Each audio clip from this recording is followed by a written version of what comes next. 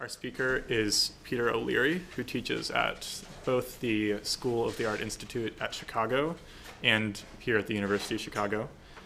Professor O'Leary is the author of several books of poetry, most recently The Sampo, a book-length fantasy poem set in the far north featuring a wizard, a sorceress, a sword, and a mysterious magical object of absorbing perfection. And he's also written a new book of criticism, Thick and Dazzling Darkness, Religious Poetry in a Secular Age. Both of these books are available for sale out in the hall. Tonight's lecture is also entitled Thick and Dazzling Darkness, so I imagine, like the book, it will be about the existence and importance of religious poetry in 20th and 21st century American literature. Perhaps it'll help us to think about questions like how do poets use language to render the transcendent, often dizzyingly inexpressible nature of the divine? In an age of secularism, does spirituality have a place in modern American poetry? These are both questions that the dust jacket informs me this book is about. I'm excited to hear more, and I hope that you are also. So please help me to welcome Professor Peter O'Leary.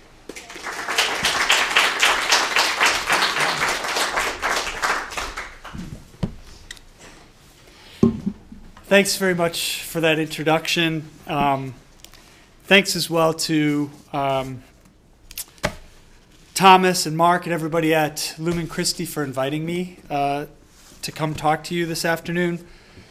I'm really happy to be here, not least because it's a little bit of a homecoming for me. This is where I went to graduate school, and I feel like I hope the ideas that I'm going to talk about with you maybe took shape many years ago while I was here. Provide an example of how to move forward with some of those ideas. Perhaps. So what I'm going to do this afternoon is just provide a brief little orientation into the book, Thick and Dazzling Darkness, and then an anthology of 4 of the poets that I talk about in the book. I'll give some context and read some examples, read some samples of their poems for kicks. So it'll give you a good sense of what the book is like. It is, it's an academic book in that it was published by an academic publisher, but my critical style is, I'd like to think, very personable. Similar to this jacket, perhaps. Like, think of it that way. Formal, but, look at that. That's not bad. That was for my friend Victoria. And I can begin now that Jeremy Biles is here. So we're good. So here's the description in the authorized version of God's appearance on Mount Sinai in Exodus 20:21. And the people stood afar off, and Moses drew near unto the thick darkness where God was. These words arrive moments after Moses has first heard God utter the 10 Commandments to him. Richard Elliott Friedman, in his commentary on the Torah, translates, and Moses went over to the nimbus where God was. Everett Fox, in his translation from the Hebrew, inspired by Martin Buber's and Franz Rosenzweig's German, renders it, and Moshe approached the fog where God was. Commenting, Arafel, frequently used in conjunction with anan, cloud. Darkness, nimbus, fog, cloud, a language of bewilderment, trouble. St. Jerome, in his Vulgate translation from the 4th century, rendered the word as caliginum, from caliga for darkness, gloom, and from caligo to becloud, to darken, to make dizzy. In his epistles, Dionysius wrote, Divina caligo lux est inaccessa quam inhabitare Deus perhibitur, which means the divine darkness is unapproachable light in which God is said to dwell. In reference to this passage, alchemist Thomas Vaughan, in Lumen de Lumine, a work from 1651, comments, that which is above all degree of intelligence is a certain infinite, inaccessible fire or light. Dionysius calls it Caligo Divina, because it is invisible and incomprehensible. Thomas's twin brother Henry, aspiring to the indefinite, puts it more directly himself in The Night.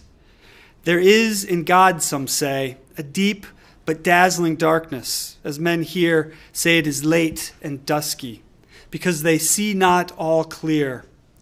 Oh, for that night, where I in him might live invisible and dim. Imagine Moses then, in the act of giving the law to Israel.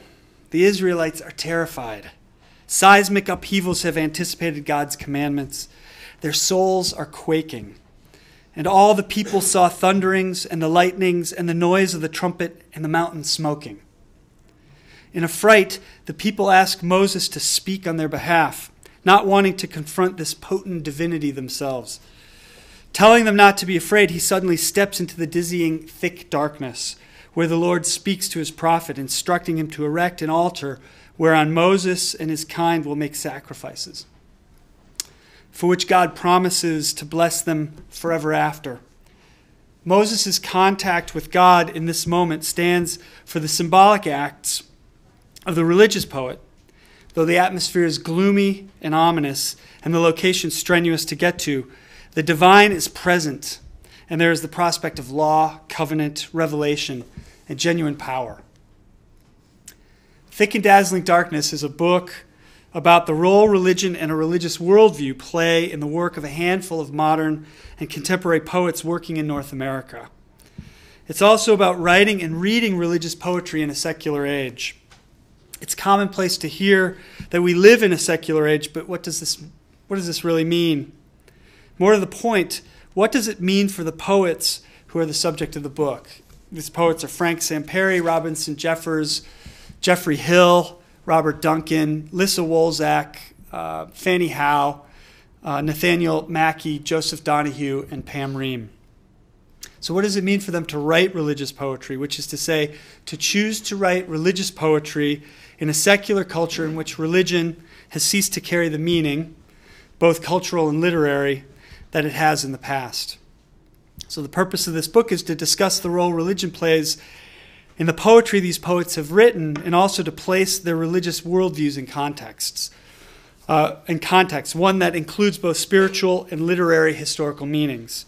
So my title serves to prepare the way I'm imagining into this material. And those are the opening two paragraphs of the introduction. And they supply you with a sense of the book through the title, this metaphor of thick and dazzling darkness. So in combining Moses' experience of the thick darkness, in whose umbers the divine might be encountered, with Henry Vaughan's expression of the dazzling darkness whose brightness dims the light of one's life in comparison, I wanted to provide an archetype for the religious poet in a secular age. Like Moses approaching the burning bush, blinded by the unconsuming fire of the divine imagination, but also daunted and moved by the scintillating gloom surrounding. And also a language for the experience and its emanating meanings, a kind of tawil of the dark light of creation. In Avicenna and the Visionary Recital, Henry Corbin defines tawil, which is the Islamic practice of mystical or esoteric interpretation, as not only exegesis of a text, but exegesis of the soul. Elsewhere, Corbin indicates that the literal meaning of tawil is led back, which is to say, led back from outer meanings to inner regions corresponding to it. In this respect, perhaps, the archetype of Moses leads us back to the corresponding inner meanings of whatever a thick and dazzling darkness might be. So, rather than rehearse any more of my argument here, I'd like to provide an anthology of 4 of the poets I write about in Thick and Dazzling Darkness. 3 Catholics and 1 Protestant poet, to give you a sense of their lives and works and how the writing of religious poetry reinvigorates poetry in a secular age. While I cover several poets in the book, this anthology will focus on Frank Samperi, Fannie Howe, Joseph Donahue, and Pam Ream. And I'm going to quote from from their poetry in what remains here, but I brought a number of their books and put them on the table. So if you're curious afterwards and want to take a peep at some of those books, I encourage you to do so. So I'm going to address the poets in that order. So Frank Samperi belongs in the category of the overlooked talents of American poetry of the last 50 years. He wrote his best poetry in the 1960s and saw it published partially in the 1970s. By the end of the 70s, he had nearly entirely faded from the publishing scene, living in obscurity until his death in 1991. Born in Brooklyn in 1933, Samperi, an orphan and an autodidact, as a young man sought out Louis Zukofsky, the great second-generation modernist. Letters between them date back to the time Samperi was 24. The older poet mentored him, connecting Samperi eventually with Sid Corman, a legendary publisher of the second half of the 20th century, who became his champion and publisher in Origin. Samperi was a fixture of Origin's second series, presented with the likes of Zukofsky, Ian Hamilton Finlay, Gary Snyder, Lorene Niedeker, William Bronk, and of course Corman himself. These connections led to the publication of an untitled trilogy of books in the early 1970s by Grossman Mushinsha, comprised of the Prefiguration, Quadripherium, and Lumen Gloria. These books collected 18 pamphlets and small books Samperi had written in the late 1960s. The trilogy of books, designed and printed in Japan, it's strikingly beautiful, as you'll see if you're curious afterwards, featuring rich and unusual stone prints by Will Peterson on the dust jacket, as well as oblong pages, making for one of the handsomest sets of books of American poetry from that period. I discovered the trilogy in the summer of 1996. I'd been primed by John Taggart's essay, A Spiritual Definition of Poetry, which I had read for the first time that spring. I'd never heard of Samperi before. Reading Taggart's essay, the samples of the poetry in the essay contained were alluring, to say the least. But it didn't prepare me for what awaited me when I found a paperback copy of Quadripherium in the book sale at a literature conference in Maine that June. The poetry in that book for me was transformative. I felt the hinge on a door long stuck shut, suddenly generously oiled. Here was work in the idiom of the new American poetry that was not only open to the spiritual, but explicitly religious in a way that spoke to another tradition with which I wrestled, namely Catholicism. The book quickly became a treasure, and in the days before internet book searches, I devoted myself to finding copies of the opening and closing volumes in the tercet, the Prefiguration and Lumen Gloria, as quickly as I could, lucking into a copy of the first at a used bookstore in Chicago, but spending more money than I really had at the time for the other. No matter, says the bibliophile. The books were necessary to have and their value magnified in my possession. So I wouldn't call Frank Samperi a mystic, but he is a mystical poet, one who avails mystical techniques and language in his poetry.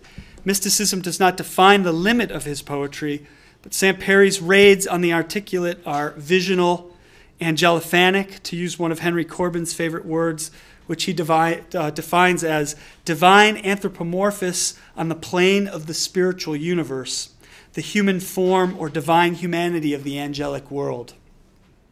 Samperi is seeing things, putting them into words.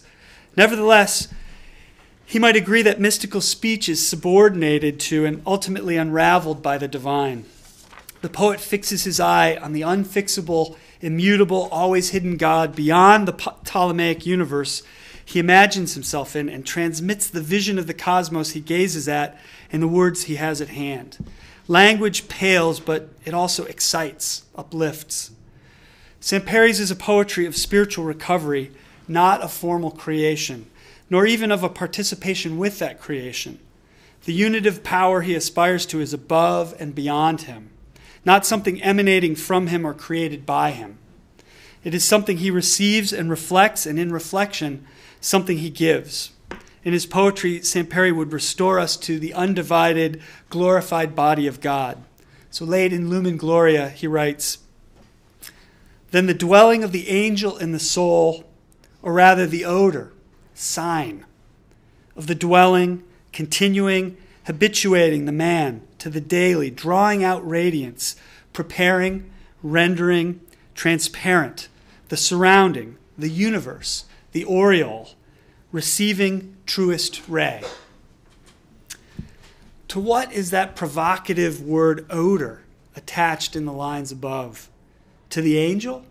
To the perfume of the indwelling of the angel in the soul? The word instantly locates the set of thoughts in the actual, habituating the man, receiving the truest ray, might serve as a motto for Sampere's poetic wish in his surroundings, in the universe, in the angelic aureole. Receptivity to the divine happens in the human sensorium, smell, sight, feeling.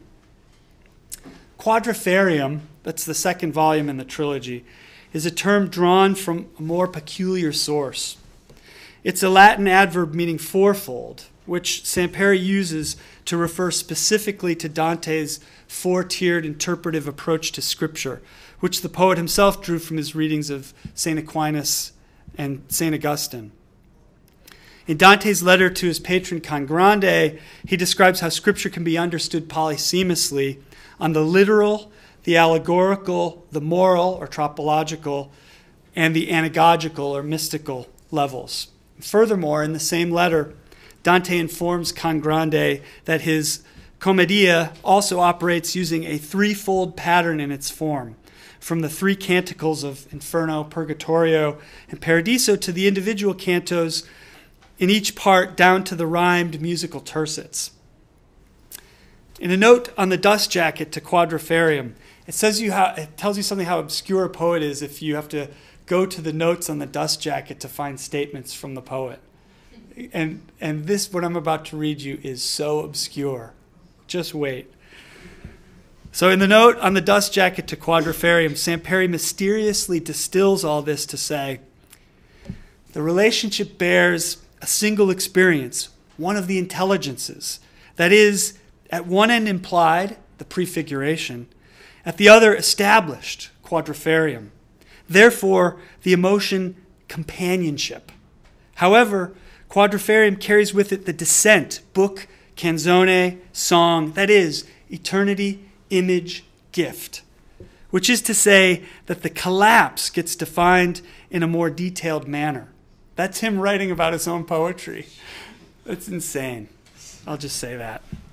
So imagine then, placed atop the fourfold pattern of discernment, a triune pattern of poetic intention, which, when turned like a geometrically shaped dial, generates a kaleidoscope of patterns that becomes the work itself. I think that's what he's doing to get the poetry.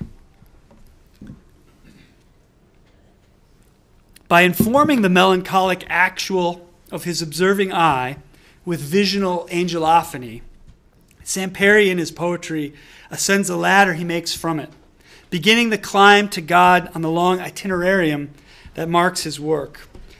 The place where I see this happening most vividly is in one of the poems toward the end of the Triune, the sequence that begins Quadriferium, the entirety of which I increasingly regard as the heart and soul of Sampere's accomplishment, and this poem in particular.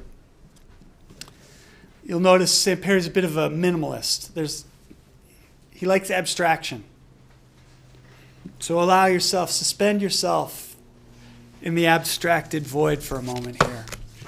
Spirit, the spirit, and identification. Water and image significantly subject. The revelation, the man. Resolution, the projection. The man, another, an extension, the one below. If point, no boundary. Then point, invalid. Metaphorical. The man, reference. The universe, creation. Eternity, image, use. Relational, fire. Plane, angel, visional, plane other, close, far, approximations, speed apperceptive, rest background, the relation, circular, each to each, however differential, integral, appetitive, the noetic, self, return, pilgrimage, image, eternity. The beginning lines of the poem are incantational. building momentum through the Latinate words revelation, resolution, projection, extension. In this poem, man is the reference point, generically in the usage common to Samperi's time, but also specifically in terms of himself, the poet envisioning the spirit with whom he is identifying. The man reference the universe creation, sets up a typological comparison Samperi's verse thrives on. As man is the reference point, so the universe is the creative expansion, leading to three richly utile words in Samperi's lexicon: eternity, image, use. All three relational to the visional angel speeding apperceptively through the lines of the poem, which directs our attention to the simultaneous differential and integral unity of the divine reality the poem itself invokes. It ends with a beatific reversion to source, self, return, followed by an utterly characteristic Samperian line: pilgrimage, image, eternity. The image of eternity is pilgrimage. All beings, all life in the spirit strive toward integral, differential holiness. Just as the word pilgrimage, so Samperi makes us see, has an image in its heart. So that's Samperi. Fanny Howe. Fanny Howe was born in 1940 in Buffalo, New York, but grew up in Cambridge, Massachusetts, the daughter of an Irish stage actress and a constitutional law professor. She grew up in a fertile artistic and intellectual environment. Her older sister is the poet Susan Howe, whose work some of you may know. Well, I know at least a few of you know. Looking out to the crowd. In the 1960s, Howe became involved with political activist and writer Carl Sena, whose father was Mexican and whose mother was African American. In the racially divisive atmosphere of Boston at the time, this was especially transgressive, and Howe soon found herself ostracized even from the liberal enclaves she had grown up in. Howe and Sena were drawn together because of shared creative, political, and philosophical interests. They married, and in quick succession, Howe gave birth to 3 children by him. Sena was Catholic. His mother was devout. She attended daily mass on her way to her job at the courthouse in downtown Boston. We had the children baptized, writes Howe, and I began attending mass with my mother-in-law, hovering at the back of the church and feeling myself excluded and estranged from the rituals. Nonetheless, Howe continued to attend mass and eventually, quoting her, grew increasingly comfortable sitting at mass and participating in everything but the Eucharist for many years. But even as she became more comfortable in the Mass, her life in Boston was fraught by racism toward her children and by the poverty that afflicted her, in part because the kind of activist life she and her husband were committed to, but also because she felt herself denied any opportunities by white-dominated Boston, since she was involved with a black man and her children were mixed race. Boston, she tells us, recalcitrant and class-divided, was a poor choice to live as a mixed couple. After her marriage to Sena dissolved, Howe found herself drawn increasingly to the church, in part because sitting in the pew at Mass she felt a sense of community she otherwise lacked. This included things like help with childcare among mothers in similar straits to her own. And before long, Howe converted. My sense is that her conversion concentrated her interests in misfortune, especially the plight of the misfortunate, and her work includes more tramps, a word she uses unironically, than any poet in English since Wordsworth. So many tramps in her work. So the misfortune is one of her interests, and the other is grace, the daunting mystery of God's love freely given. In one of her greatest sequences, entitled "In the Spirit There Are No Accidents," Howe writes, "God is already ahead and waiting. The future is full. One steps timidly over the world. The other is companionable. The house is there. The door is there. Others. But for you they make no sound when you're so far. I know the bench is by the pond tomorrow, when I can follow the streets to it by heart. Yes, streets. Yes, hearts. Night walk of faith. Chromosomes live in the past. The land is an incarnation, like a hand on an arm asking, do you know me?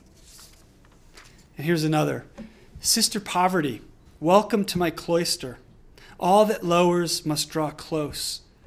in the world of wretches and the exploited, of the accidentally destroyed, the strike of each heart in the distant body ups the odds that there's a why. But why?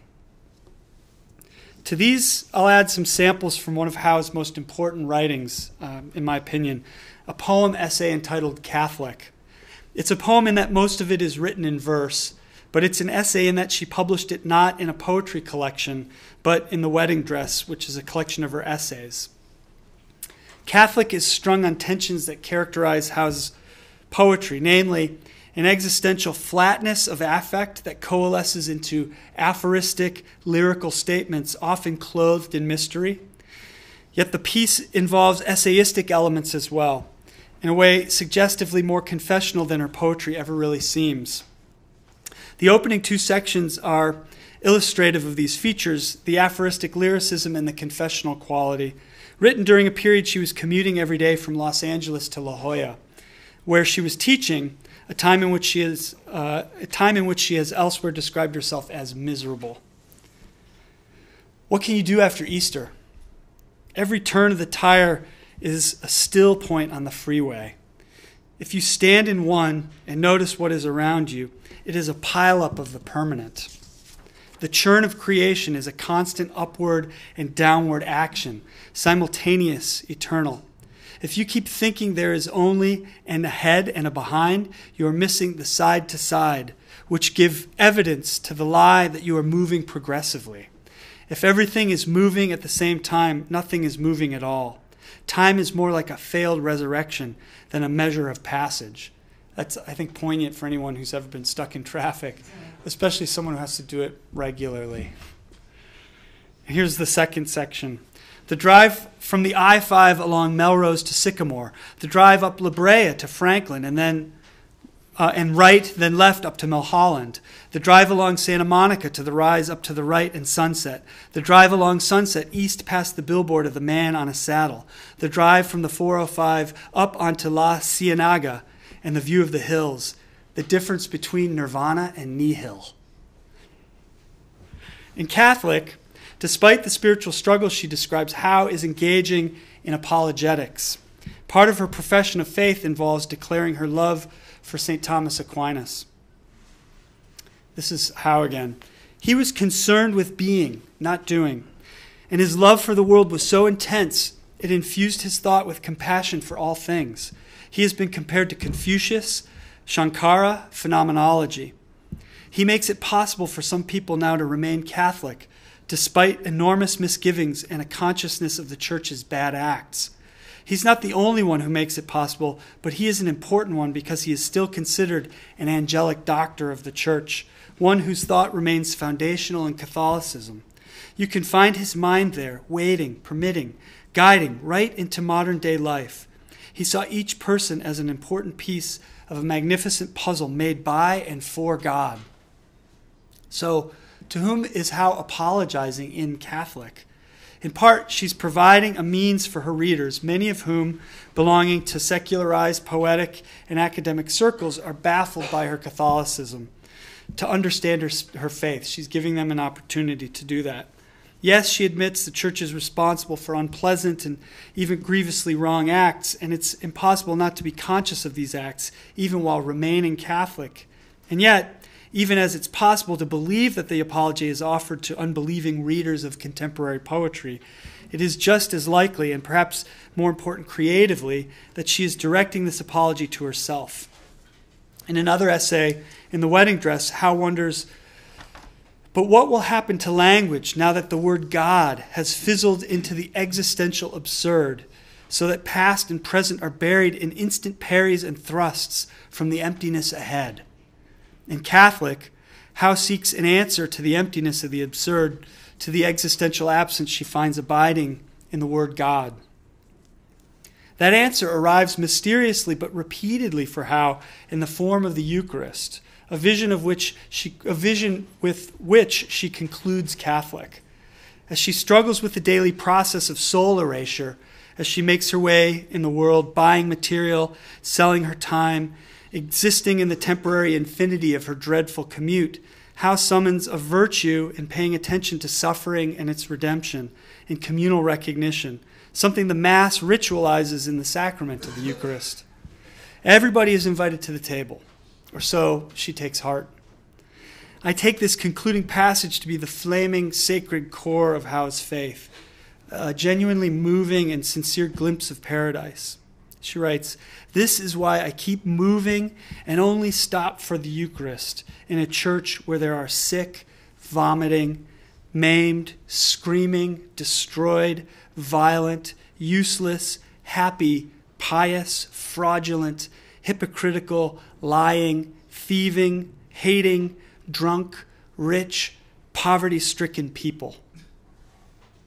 In one of her interviews, Howe confessed that she felt the taking of the Eucharist was like eating beauty. So now, Joseph Donahue and Pam Ream. I'm doing them together, as you'll see. Joseph Donahue and Pam Ream are two contemporary American poets. Donahue was born in 1954 in Dallas, where he spent his early childhood before moving to Worcester, Massachusetts, back to the family's ancestral home following the assassination of John F. Kennedy, when Dallas began to feel like it wasn't such a good place to be Catholic. That's what he says in one of his poems. Since then, he's lived in New York City, Seattle, and Durham, North Carolina, among other places. And Ream was born in 1967 in rural Pennsylvania. She lives in Manhattan at present. I feel like I should confess this before going on, which is that Ream is Pam, as I call her, is the godmother to one of our kids. So there's a personal connection. It's like having a fairy godmother, sort of spirit witch, who lives in Manhattan and sends peculiar little packages to our son. So Donahue, of course, comes from a Catholic family, Ream from a Protestant family. I treat their work together in the final chapter of my book entitled Apocalypticism, A Way Forward in Poetry. The apocalypse I'm envisioning was foretold in an incendiary editorial authored by Lou Daly, who is Ream's husband, Alan Gilbert, Kristen Prevelet, and Ream herself in the inaugural issue of Apex of the M from spring 1994. And I brought the copy of the journal here if you're curious to look at it. And this is the journal they edited from Buffalo, where they were all associated with the poetics program at SUNY Buffalo. Ream alone was not enrolled as a student at the time. Actually, she never was a student there. It's because Daly was in the program. Donahue had some of his poetry published in the second issue of this journal. That's part of the connection here.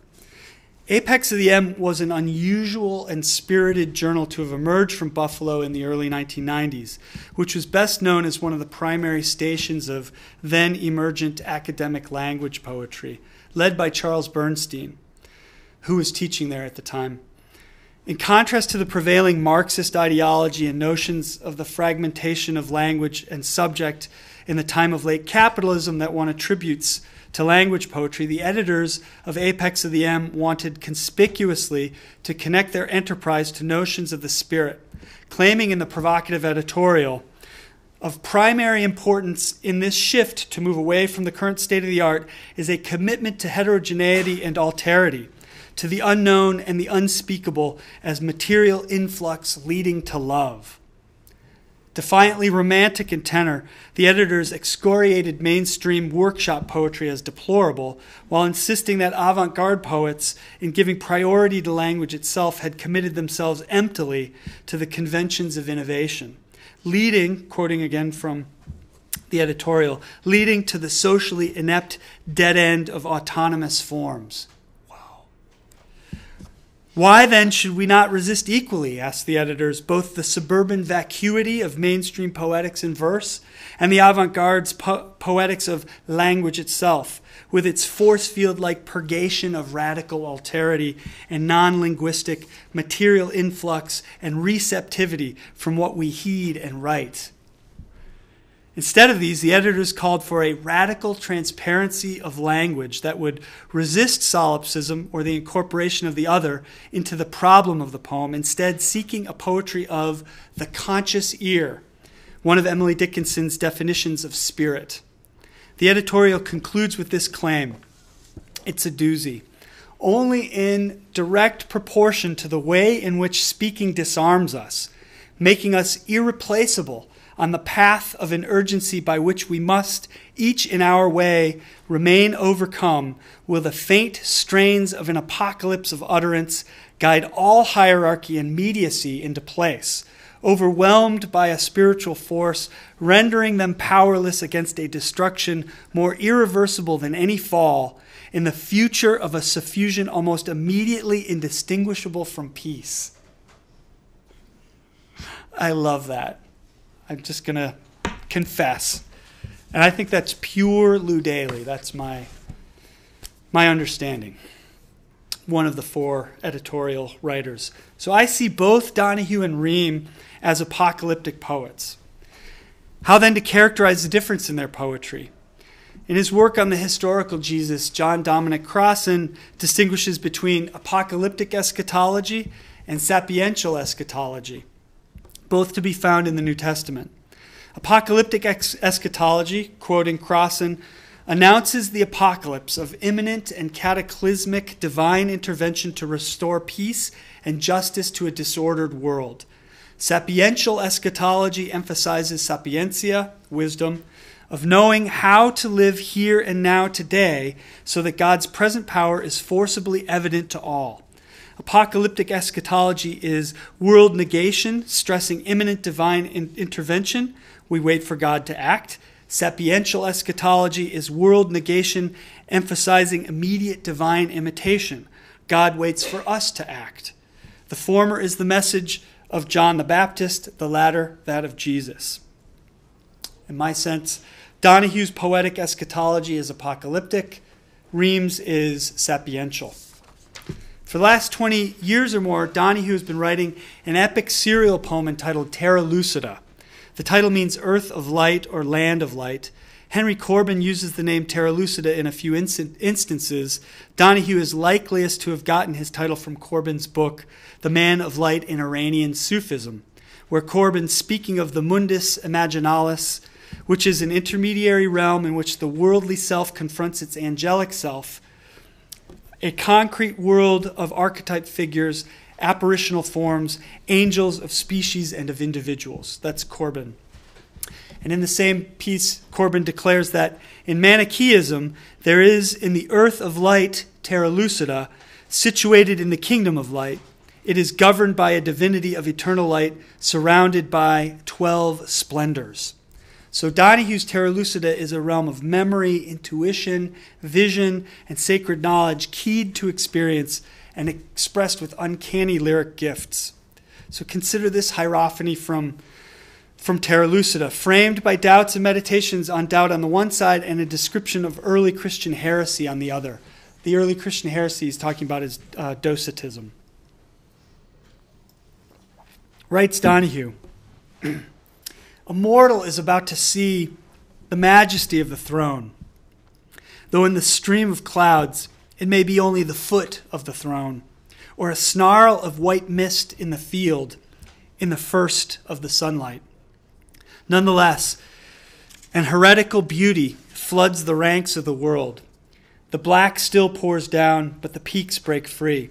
Branches aglow with a wet flame, sky a deep violet surges behind the charcoal mountain where the rain is still falling on a single gorge of brightness after the sudden storm of the first night of my death.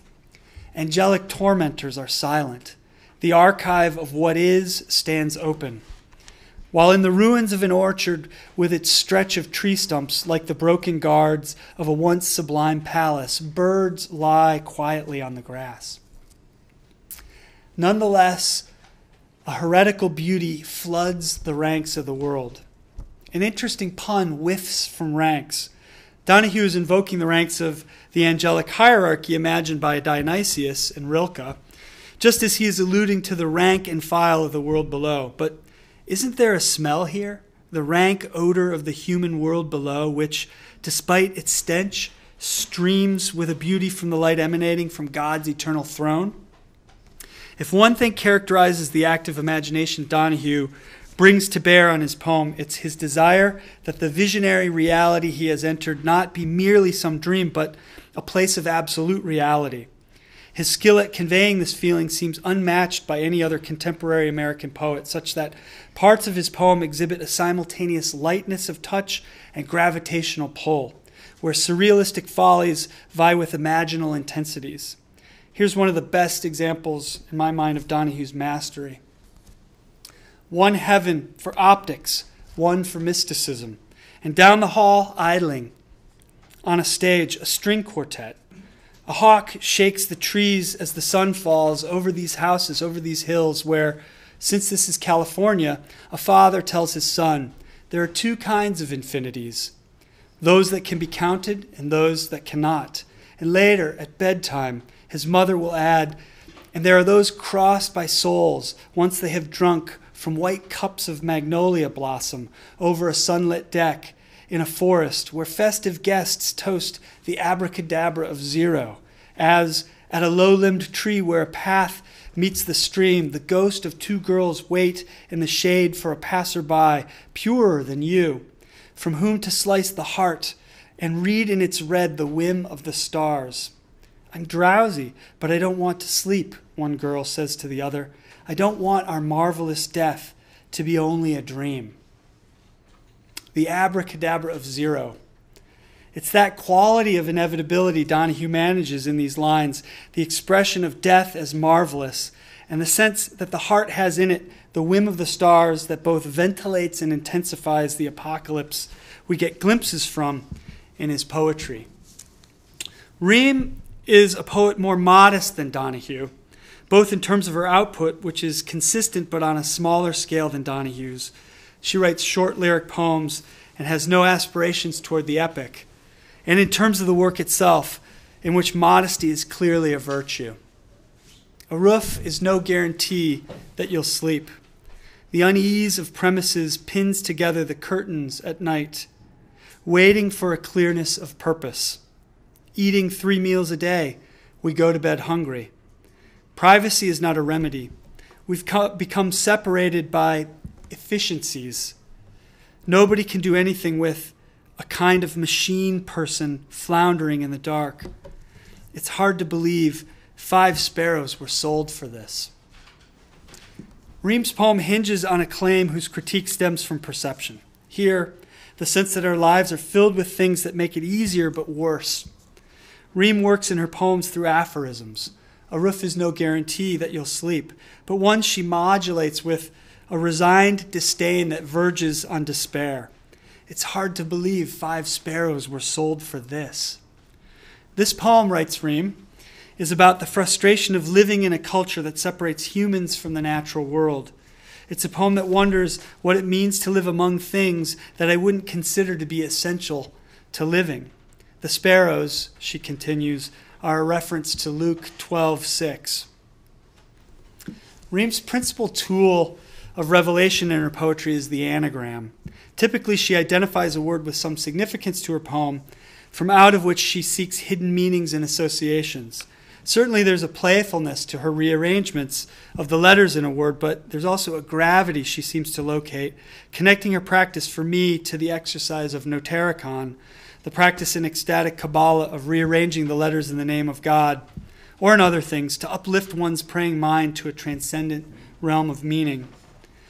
Behold, a wilderness of voices crying within one. Pursuit, the tension created between proof and devotion. When reveal becomes a lever and you press it, your heart will feel gallantly recreated. In a sense, the exhortation to behold in these lines prompts the poet and reader to look to see that there is a lever hidden in the letters of reveal. Ream's poem Eden might be read as an ars poetica for her anagrammic technique, as well as a demonstration of her skills with this method. Endure has an end. You may rue at the outset, but it also has need, and need is an Eden, if you know what I mean. Eden equals need. One and the same. How I hold it. Endure is one of those words of power in Ream's body of work. It locates her feelings of frustration with the world of getting and spending she tolerates and suffers in, but it also suggests the ability to bear something difficult without breaking, the definition of virtue in Ream's poetry. But even endurance has an end, one manifested in need. The hinge of this poem is the ironic intensity of her declaration and discovery that need is an Eden, underscored by the parenthetical aside, which we can read as something said under the breath and meant to be funny, or more likely as something deadly serious. Do we really know what she means? Probably not. To reinforce her point, she makes plain the equation, Eden equals need, which then allows her to finish the poem with a repetition, the same, and an assertion, how I hold it, calling the whole poem into momentary question, in that it sounds suddenly as resolved as it does desperate. The mysterious word in Eden is rue, of course. In this poem, it's the residue of letters, sounds left behind after end has been extracted from endure. Ruefulness is sorrow, regret, and grief, an unusual feeling to drive one's work. Ream uses rueful feelings in her poetry the way the fathers of the early Christian church elaborated the concept of penthos. St. Gregory of Nyssa writes, "Penthos in general is a sorrowful disposition of the soul caused by the privation of something desirable." Irenee Househair explains that there is one word that expresses all that is desirable, salvation. Here then is the first concept of penthos, mourning for lost salvation, whether one's own or that of others. Rue, mourning for lost salvation, is what we get when the need for Eden is extracted from the word endure. I'd like to conclude this talk by invoking William James, whose specter in many ways hovered over me as I conducted this work. In the conclusions to the varieties of religious experience, having presented extensive case studies that validate the pathological and mystical aspects of his subject, but in a moment of exultant resignation, James confesses, "The whole drift of my education goes to persuade me that the world of our present consciousness is only one out of many worlds of consciousness that exist, and that those other worlds must contain experiences which have a meaning for our life also, and that although in the main their experience and those of this world keep discrete, yet the two become continuous at certain points, and higher energies filter in." Religious poetry filters the higher energies in. As readers, we seek these energies, drawing power from what this poetry releases into us. No matter what the age declares of itself, no matter how absent of spiritual truth and tendency you operate, there is beneath the loquacious level of your rationalism, and there is beneath the loquacious level that your rationalism inhabits, a deeper level to your nature where intuitions and occult convolutions gather, and where, even deeper, a darkness emanates the material of creation. It's poetry that narrates and demonstrates that dark energy, an unconsuming fire in which our imaginations come most intensely to life. Thank you very much.